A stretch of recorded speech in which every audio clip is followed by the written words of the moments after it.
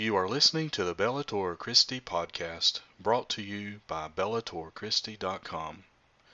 Now join your host, Brian Chilton, as we enter the arena of ideas.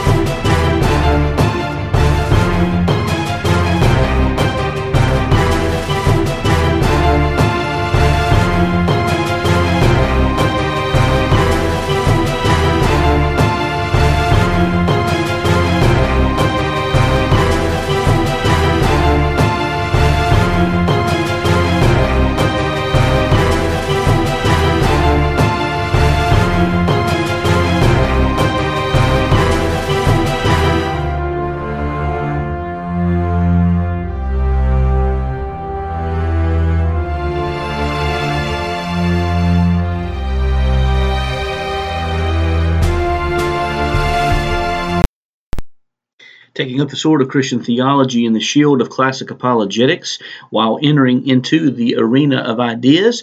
This is the Bellator Christi podcast, and we welcome you today. This is your host, yours truly, Brian Chilton, and we thank you for joining us today on this podcast. Bellator Christi podcast is a production of bellatorchristi.com, and we do encourage you to go to the website, check out, feel free to share any articles or any podcast that may bless your heart. Help us get the word out about this ministry. So feel free to share the articles in this podcast with anyone you know on social media. We also ask that you would consider going to the website and subscribing to bellatorchristi.com by simply entering in your email address under the tag subscribe. By doing so, you'll receive every article and every link to the podcast produced by bellatorchristi.com in your inbox. And the best part is this is absolutely free. Bellator Christi podcast can be found on iTunes, TuneIn Radio, and Stitcher. Today we're going to bring to you a special edition of the Bellator Christi podcast, as we try to do so every Wednesday. We're going to present to you the message that was just presented to the good folks at Huntsville Baptist Church by yours truly. We are going through a series entitled Mere Christianity. This is taken, of course, from C.S. Lewis's great work by the same name. In the book Mere Christianity, he discusses the core fundamental doctrines of the Christian faith, and many have sought to do the same as well. Already in our series, we have seen in the first message that God is exclusive, eternal, transcendent, meaning that he's beyond creation, and personal, working within creation. In our second message, we noted that Jesus is 100% God and 100% human in his identity. To accept anything less than that is to go outside the boundaries of Christianity. Well, today we want to take a look at the work of Jesus and actually why it's so important that Jesus came in the flesh as he did. And so we're going to look at 7 reasons why the incarnation was necessary as we examine the fundamentals of Christ's incarnation, part of this series entitled Mere Christianity. Today we'll be coming from Hebrews chapter 2, verses 5 through 18. Now we encourage you to join us for this message already in progress. We've been going over the past few weeks, going through a sermon series entitled, actually named after the great Christian apologist by the name of C.S. Lewis. If you've ever read or seen the movies, the Chronicles of Narnia, they came from the pen of C.S. Lewis, who first penned those. C.S. Lewis wrote perhaps one of my favorite books that he has ever penned, by the name of Mere Christianity, talking about the fundamentals of the Christian religion. And we're going to continue that study today. Over the course of the past couple of weeks, we've seen two important truths. Now, there are some things that we are free to disagree on, and that's a wonderful thing. But these things make up the core of Christianity. And the first week we discussed who God is, and we found that God is the only one. We've seen that He is the only God. There's not a bunch of different gods. There's only one God. We also saw that He is eternal, that He is transcendent, which means He is beyond the scope of creation. In other words, He is not bound by space and time. We also see that He's very personal, that He works with creation, that He does the miraculous. I watched a video by Craig Keener last night, part of it. He did a lecture on miracles, and it's unbelievable the miracles that God still does today. In fact, growing intestines back to individuals who need that, healing cancers and healing all manners of sickness and diseases. God is still doing that today as He did 2,000 years ago. And there's countless illustrations and examples of how God works in creation. Last week we saw the main important truth is, last week, that Jesus is 100% God and He is also 100% man. If you take either side of that away from the equation, you don't find yourself within Christianity. Jesus is 100% God, He's 100% man. Well, today we're going to take that a step further. We're going to ask the question, why was the Incarnation important? And when we talk about the Incarnation, we're talking about a theological term that means that God entered into the scope of humanity, that God took on flesh and dwelt among us. There was a song you may recall back in the 90s. It wasn't my favorite song. I don't like exactly how it was termed, but a popular song that asked, "What if God was one of us?" Do you remember that song? Well, God was one of us, and He walked among us, and He is, in fact, Jesus Christ. And so there was a reason why God came in the flesh as He did, and did what He did. So we want to encourage you to turn to the book of Hebrews, chapter 2, verses 5 through 18. Verses 5 through 18, lengthy passage of Scripture, I know, but a very important passage of Scripture, as we're going to take a look at the fundamentals of Christ's incarnation. We're going to look more specifically at 7 reasons why God came in the flesh as He did in Jesus Christ, being 100% God and 100% man. And we invite you to please stand as we pay homage to the reading and hearing of God's precious holy word.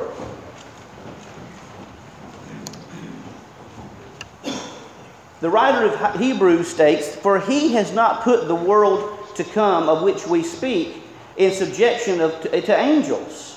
But one testified in a certain place, saying, What is man that you are mindful of him, or the Son of Man that you care of him? You have made him a little lower than the angels, and crowned him with glory and honor, and set him over the works of your hands. You have put all things in subjection under His feet. For in that He put all in subjection under Him, He left nothing that is not put under Him. But now we do not yet see all things put under Him. But we see Jesus, who was made a little lower than the angels for the suffering of death, crowned with glory and honor, that He, by the grace of God, might taste death for everyone. For it was fitting for Him, for whom are all things, and by whom are all things, in bringing many sons to glory, to make the captain of their salvation perfect through sufferings. For both He who sanctifies and those who are being sanctified are all of one. For which reason He is not ashamed to call them brethren, saying, I will declare your name to my brethren. In the midst of the assembly I will sing praise to you. And again, I will put my trust in Him. And again, here I am, and the children whom God has given me. Inasmuch then as the children have partaken of flesh and blood, He Himself likewise shared in the same, that through death He might destroy him who had the power of death, that is, the devil, and release those through fear of death were all their lifetime subject to bondage. For indeed He does not give aid to angels, but He does give aid to the seed of Abraham. Therefore in all things He had to be made like His brethren, that He might be a merciful and faithful high priest in the things pertaining to God, to make propitiation for the sins of the people, for that he himself has suffered. Being tempted, he is able to aid those who were tempted. Dear kind and gracious Heavenly Father, we thank you for your word and its meaning to us. I just simply ask as your servant today that you would speak through me. Allow me to speak the words that you desire to be spoken and hold back any that you don't desire to be spoken. And in and through it all, Lord, we ask that you would open our eyes that we would see, our ears that we would hear, and our hearts that we'll apply these truths and be better for it. For it's in Jesus' name we ask all these things. Amen and amen. You may be seated. I read a story this past week of a story of an elephant and a story of a little mouse. Now, I don't know if, you always hear of elephants being afraid of mice. I don't know if that's true, because if you're as big of an elephant, what would you have to fear in a little mouse? I mean, all you have to do is put his foot down and smash the mouse. That'd be the end of it. But anyhow, there's a story in Africa about this elephant who was enjoying the coolness of the waters, taking a bath in this river, and he really enjoyed this river, being this mighty pachyderm that he was. Well, this little mouse, this bold little mouse, was sitting on the side of the shore, the sandy shore, looking over to the river to this big elephant and saying, "Hey, you! Yeah, you in the water, come over here." And this elephant looked at him and rolled his eyes, thinking, what in the world would this little mouse want with him? And he looked at him again and said, "Hey, you, come here. I need to see you right now." And the elephant again, he kind of just rolled over and just not paying attention to this mouse. And then again he yells, "Hey, you, I need to see you right here, right now on this sandy shore." And he says, "Fine." And this mouse was persistent. He wouldn't give up. So finally this massive behemoth stood up out of the water and started lumbering himself over to the sandy shore and looked at the mouse. The mouse sized him up and down, didn't say anything. The elephant again looked at him, just staring at him, like, "Well, what? You called me over here. I was enjoying my bath. You called me over here. What is the matter?" And the mouse just said, "Well, I was just wanting to see if you stole my bathing suit." Now, can you imagine a mouse fitting in an elephant's bathing suit, or an elephant fitting in a mouse's bathing suit? It just befuddles our mind that something like that could happen. But consider this. What an amazing fact it is that the God of all eternity came down and dwelt among us. It just seems beyond rationality, beyond comprehension that God could do that, but He did. And what we find in this passage of Scripture and many others throughout the Scriptures is that we find that the Incarnation, the thing that we celebrate at Christmas time, not the Christmas trees, not the glitz and glamour of the commercialism of the season, but the mere fact that Christ came, that God came and put on flesh and dwelt among us. What an inconceivable thing that God would do that He would come and dwell among us, and that is what the Incarnation is all about. And let me just say that there are many people, you may hear them on television today, and it troubles me. There are many people who say, well, the virgin birth isn't an important thing to believe. You can toss it in the wastebasket and not believe it. I have trouble with that. I have a great trouble with that, because if Jesus is who the Bible purports Him to be, then He cannot be just like any other person. He had to come in a very special form and a very, very special fashion. So I do hold and fervently believe in the virgin birth of Christ, that Jesus was conceived of the Holy Spirit, born of the Virgin Mary, who came and who died upon the order of Pontius Pilate, was crucified, died, and buried on the third day according to the Scriptures. Amen? I hold to that fervently, and I do not apologize for that. I hold to the miraculous claims of the Bible. Why? Because there's evidence to hold it's true. I don't just wish that it's true. It's true because it confers with reality. But there are 7 reasons why we need to understand that the Incarnation is absolutely fundamental in our Christian faith. And the first thing we find is the Incarnation fundamental of Christ's representative obedience. Christ served as a representative to us. And we find in the book of Hebrews 2:9, the writer expresses the obedience of Christ as He followed the Father's plan, this plan that was established from the beginning of creation, before the foundation of creation, that God the Father knew that we were going to rebel.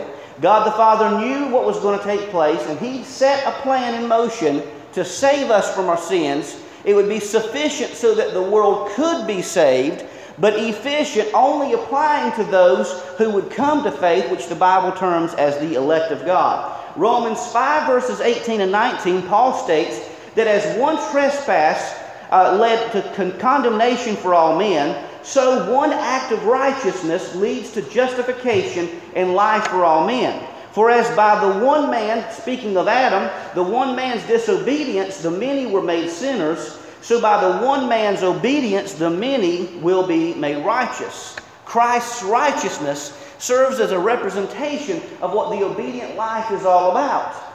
Christ, Adam, he did not have the sin nature that we do, but it's because of Adam that we have the sin nature that we do. Adam was tempted, and he made a clear, conscious choice.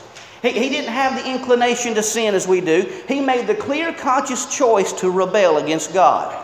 And since that moment in time, everyone who came after him would be born with a sin nature. Because once you introduce sin to holiness, you've infected the entire thing. That's why God must be absolutely holy. There is no sin in God whatsoever. The best way to depict this is, how many of you have ever gone to Lowe's or Home Depot and you see those little strips of paint that they have, and they'll usually have 3 or 4 colors that look very similar? Now, I don't know what it is. Maybe it's a guy thing, but I have a difficult time seeing the difference between some of these colors. Jennifer, one time, she got a strip, and it was white, off-white, and bone. She said, "Honey, which do you like the best of these 3? What's the difference? There's a difference, honey. I tell you, there's a difference. And I looked at that thing, and it was hard to tell, but there was a difference between white and the off-white and the bone colors. And it's the same way with blue colors. You have this type of blue and another type of blue and another type of blue. Some of them are just so minute in difference that I can't hardly tell the difference. In fact, I had to ask Patsy if that was purple or blue today. I couldn't tell the difference. But it's a beautiful color. I love it. Well, the point is, when it comes to the human realm, once sin is introduced, all of humanity is infected by that sin. And so that's why we could not have someone who was made just exactly like us to come. We had to have the eternal, perfect God come in flesh to serve as the perfect example of obedience to represent us, in that case, to show us what it's like to live a perfect life. Number 2, we see the incarnational fundamental of Christ. Now, this is the home run thing. If you don't hear anything else that's said, make sure you get this part right. This is the absolute fundamental that we have to have as Christians. This number 2, this point here. That is the substitutionary atonement. We see that in verses 16 and 17. And we also see where he says, had to be made like his brothers in every respect, so that he might come a merciful and faithful high priest in the service of God to make propitiation for the sins of his people. Now, what in the world is propitiation? What in the world does that mean? That's one of those good theological terms. I had to even look it up to get a good, proper way to define this. What this means, and understand, if you don't hear anything else in this message, this is the absolute fundamental of the Christian faith. What this means is that you cannot save yourself. I cannot save myself. And what that simply means is this: that God is a holy God. And sin is a very serious thing. A lot of times people will say, well, why doesn't God just wave his hand and say, well, honey, you're forgiven? Because that's not the way God operates. Amen? A lot of times, I don't know if you've ever seen it before, but have you ever seen in a grocery store, or maybe it's in a restaurant, their kids running wild, they're destroying everything, and one of the parents will say, now, honey, don't do that. And they'll go back enjoying their meal while the kids continue to destroy the place. Anybody ever seen that? That's not God. Let me just tell you, amen? That's not God. God, with sin, takes sin serious. And the sin that we have in our lives is a very serious thing. And the Bible tells us that one sin will send you to hell. Anyone ever had a bad thought? Well, did you? Well, guess what? Jesus says that if you commit adultery in your heart, it's the same thing as doing the practice. He says that if you have hatred in your heart towards someone, it's the same as murder. That's the level of holiness we're looking at. So it is absolutely impossible. You may say, well, Brian, who could be saved? No one could, and that's the reason. That's why God had to come and do for us what we could not do for ourselves. That's why what this propitiation means is that when Jesus hung on the cross, I believe he was looking through the portals of time, saying, whosoever will, let him come. And those who come were, of course, the elect of God, that he would say, I want to save that person. I want to say, he had you on his mind. I really believe that. He had you on his mind, and all the sins of your life were nailed to that cross because Christ did for you what you could not do for yourself. If Jesus was a sinner, it wouldn't work, because he would just have been dying for his own sin. But the fact that he was the sinless Son of God, who was absolutely perfect in every way, I mean, he bore the sin, he bore the punishment that you and I so rightly deserved. He bore your punishment upon the cross so that you could live eternally with him in heaven. And beloved, if we get that wrong, we have left Christianity. That's the absolute fundamental aspect of Christianity, something that we must understand. And so number 3, we also see, I got to move on, running out of time. Number 3, the incarnation fundamental of Christ's divine mediation. I want you to turn with me here. This is important. And I'm going to need Caswell's help here. 1 Timothy chapter 2, verse 5. 1 Timothy chapter 2, verse 5. 1 Timothy chapter 2, verse 5. And when you're there, let me hear you say amen. Okay, now 1 Timothy chapter 2, verse 5 says, for there is... Cass, how many does that say there? How many gods does that say? One God. And how many mediators does it say? One. Did it say 2? Did it say 3, 4? No. It says there is one God and there is one mediator between God and humanity. Jesus says, I am the way, the truth, and the life, and that no man shall come to the Father but by me. There's no other way to heaven except through the Lord Jesus Christ. Now, I believe the Lord Jesus Christ does many things in many ways to bring people to salvation, many ways that we never even fathom, and I don't have time to get into it, but I wrote an article about this very thing. If you go check it out on my website at bellatorchristi.com, I wrote an article, a piece, about how God has even come to people in the concentration camps all across the world. People have had visions. It's taking place where they see the Messiah and they're led to salvation because of the grand work of Christ as he is seeking and to save the lost. But it's not through a multiple ways of people coming to heaven. It's only through one way, one truth, one life, and that is Jesus Christ. Amen? A lot of people are going by the wayside on this, saying, well, you can go to faith by Buddha, you can go to faith by these other avatars. No, there's only one way, the one way, truth, and the life, and that is Jesus Christ and Jesus Christ alone. Because if Jesus is who he says he is, if Jesus is who the Bible purports him to be, there can't be any other way. Amen? There can't be any other way because he would be the exclusive way to the Father. I know that's an inconvenient truth. I wish I could tell you there were several different ways, but that's just by sheer logic and by the truths of Scripture what we find today. Number 4, the incarnation fundamental of Christ's creational rule. In verse 8 we see that in putting everything in subjection to him, he left nothing outside his control. At present, we do not see everything in subjection to him, but we see him for a little while who is made lower than the angels, namely Jesus, crowned with glory and honor because of the suffering of death. Now, in Matthew 28, verse 18, Jesus says, all authority has been given to me in heaven and on earth. We also go to Revelation 3:21. He says, the one who conquers, I will grant him to sit with me on my throne, as I also conquered and sat down with my Father on his throne. Guess what this means? When God made the world, he made it good. But we sinned and we messed things up. And so by doing so, Satan has become the god of this world, you can say. Evil is running amok in this world. But guess what's going on? Jesus, step by step, is taking back control of his creation because this belongs to him. It doesn't belong to the devil. Step by step, he's taking back control. At the cross, The devil was embarrassed. And guess what happens when people get embarrassed and they don't get their way? They start rioting, don't they? Start setting things on fire, throwing bricks through windows, acting like a big old bunch of babies. Amen? Tell me I'm not the only one seeing this. People act like a big old bunch of babies because they didn't get my way and they want to go and have their corner and suck on their pasties and act like little 2-year-olds rather than grown adults. Well, guess what? The devil does the same thing. He knows step by step he's losing control of this creation. Step by step he's losing control, and Jesus is taking over. It happened at the cross, it happened at the resurrection, and the final enemy, death itself, will be overcome, and Satan will be thrown in the lake of fire. I think he knows it's coming. He just don't want to admit to it. But the fact is, he's acting like a big old baby. So he's going to try to stir up as much mess. Boy, is he not doing that in these days and times. He's going to try to stir up as much mess as he possibly can. But guess what? It doesn't change the fact that the devil is defeated. His time is coming.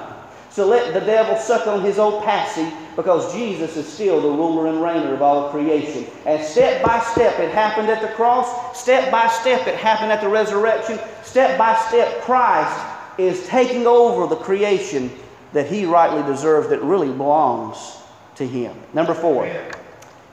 Amen. Say it out loud. The fundamental of Christ's creational rule, we looked at that. Number 5, we see the incarnation fundamental of Christ's perfect moral example. We see in verse 18, because he himself has suffered when tempted, he is able to help those who are being tempted. Understand, how many of you have ever been tempted to do something bad? Amen. Well, guess what? That don't make you a bad person. Because there's no temptation that's come to you that hasn't come to someone else. Did you know that? All of us are tempted. But the thing with Jesus, he was tempted in every way that we are tempted, but he did not sin because he served as the perfect moral example. 1 John 2:6 says, whoever says he abides in him ought to walk in the same way in which he walked. 2 Corinthians 3:18 says, we all, with unveiled face, beholding the glory of the Lord, are being transformed into the same image from one degree of glory to another, for this comes from the Lord who is the Spirit. The fact of the matter is, it's good for us to have heroes. We need to have heroes of the faith, people we look up to, people we admire. But understand, if you want to have the best example on how to live, look to the Lord Jesus Christ. Because he was absolutely perfect. He was absolutely sinless. In his 30 plus years walking on this earth, he never one time sinned. And he's the only person who could ever say that that happened to him. He serves as our perfect moral example. Number 6, we see that he is also the first fruits of the resurrection. And this is actually going to be the topic of next week's study. We're moving step by step, looking at the fundamentals of the Christian religion. Next week we're going to talk about the resurrection of Christ. It's going to be all about the resurrection of Christ, and it's going to be good. If there's one Sunday you need to be here for this series, this next Sunday, because this is my favorite topic of all, the resurrection of Jesus Christ. But we're going to just make a little point here to say that the resurrection of Christ is absolutely amazing. Paul writes in 1 Corinthians 15, verses 20 and 23, and in verse 26, says that Christ has been raised from the dead, the first fruits of those who have fallen asleep, meaning those who died. For as by man came death, meaning Adam, for by a man has come also the resurrection of the dead. For as in Adam all died, so also in Christ shall all be made alive. Amen? Amen. By each in his own order. Christ the first fruits, then at his coming, those who belong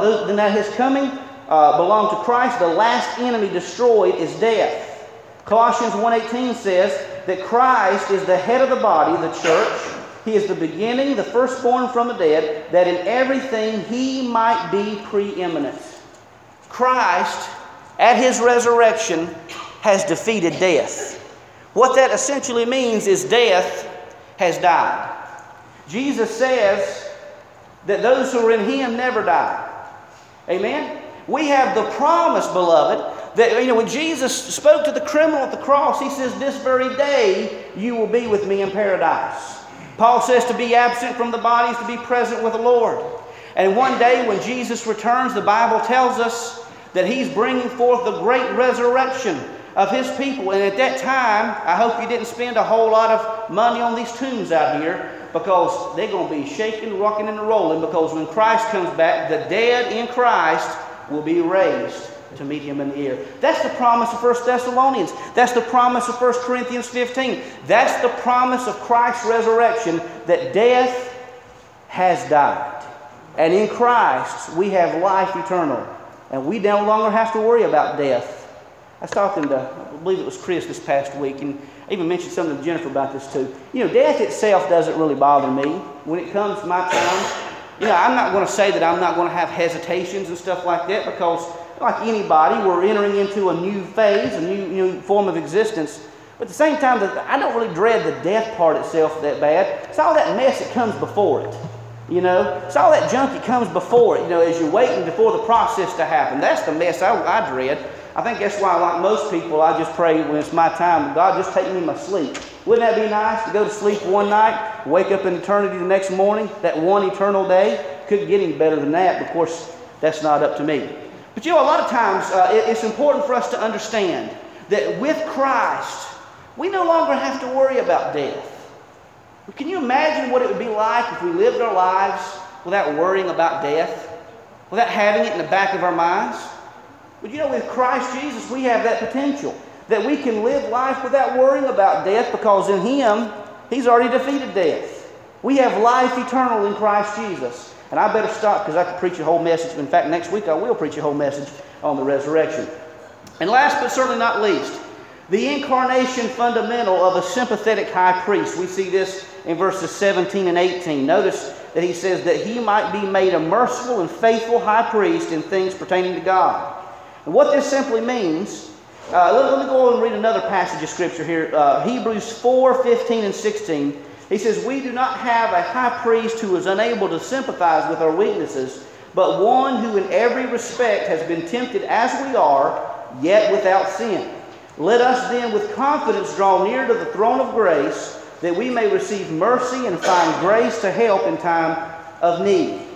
The wonderful thing about this is that Christ knows what it's like.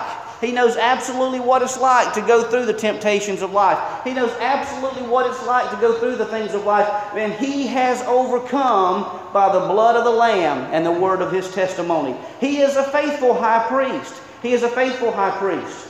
And the wonderful thing about Jesus is that He's very approachable. When I went to a conference, apologetics conference, there was Dr. Gary Habermas. He's one of the leading experts on the resurrection, near-death experiences, and things of that nature. He is a professor at Liberty University, which is another reason I like him so well. But one thing about him is he is a very approachable person. You can come up to him and talk with him. He's a very nice guy. Found out that he's a Green Bay Packers fan. Another reason I like him. But, he's a really good guy. Not just because of that, but he's a really nice guy. When you take a look at Jesus who has the title above all titles, the King of Kings and Lord of Lords, He was very approachable. Children loved being around Him. Children loved Jesus. And so did everyone else, except for those who were His enemies, of course. But everyone wanted to be around Jesus. Jesus was very approachable. And so a lot of times, what will happen when people, they hear the gospel message, they think to themselves, well, certainly Jesus wouldn't accept someone like me. Certainly, he doesn't know all the bad things that I've ever done in my life. Certainly he couldn't love someone like me. But guess what? He does. The Bible says, while we were yet sinners, Christ died for us. Which means that with Jesus, Jesus, when He talks about fishing for men, I think He catches them before He cleans them. He brings them in the fold of the family, and then He works on a person's heart, transforming that person, making them into His image. Let me close with this. The other day I was talking with a friend of mine, as a guy I graduated high school with, and we were talking about the difference between Christianity and every other world religion. And it's very startling, the differences between Christianity and every other world religion. Because every other world religion has a step-by-step plan about how man can reach up to God. But Christianity is the exact opposite. Because in Christianity, through Christ, we see God reaching down to humanity. Reaching us at our point of need, reaching us just as we are, and loving us with an unconditional love, willing to save us, willing to change us, willing to mold us into His image, transforming our minds, transforming our hearts, transforming our lives, and one day giving us an eternal glorified body that's unlike anything we can ever think or imagine. I was talking to my uncle yesterday, and my dad and uncle, seems like the older I get, the more creaks and stiffness and things this happen. My uncle told me, he says, well, just wait, it gets worse. Hate to tell you, it gets worse. But what's it going to be like when we receive that glorified body and there's no more aches and pains? There's no more diabetes, no more heart disease, no more heart congestion, no more of these things that plague us, no more arthritis. Well, that'd be great, amen?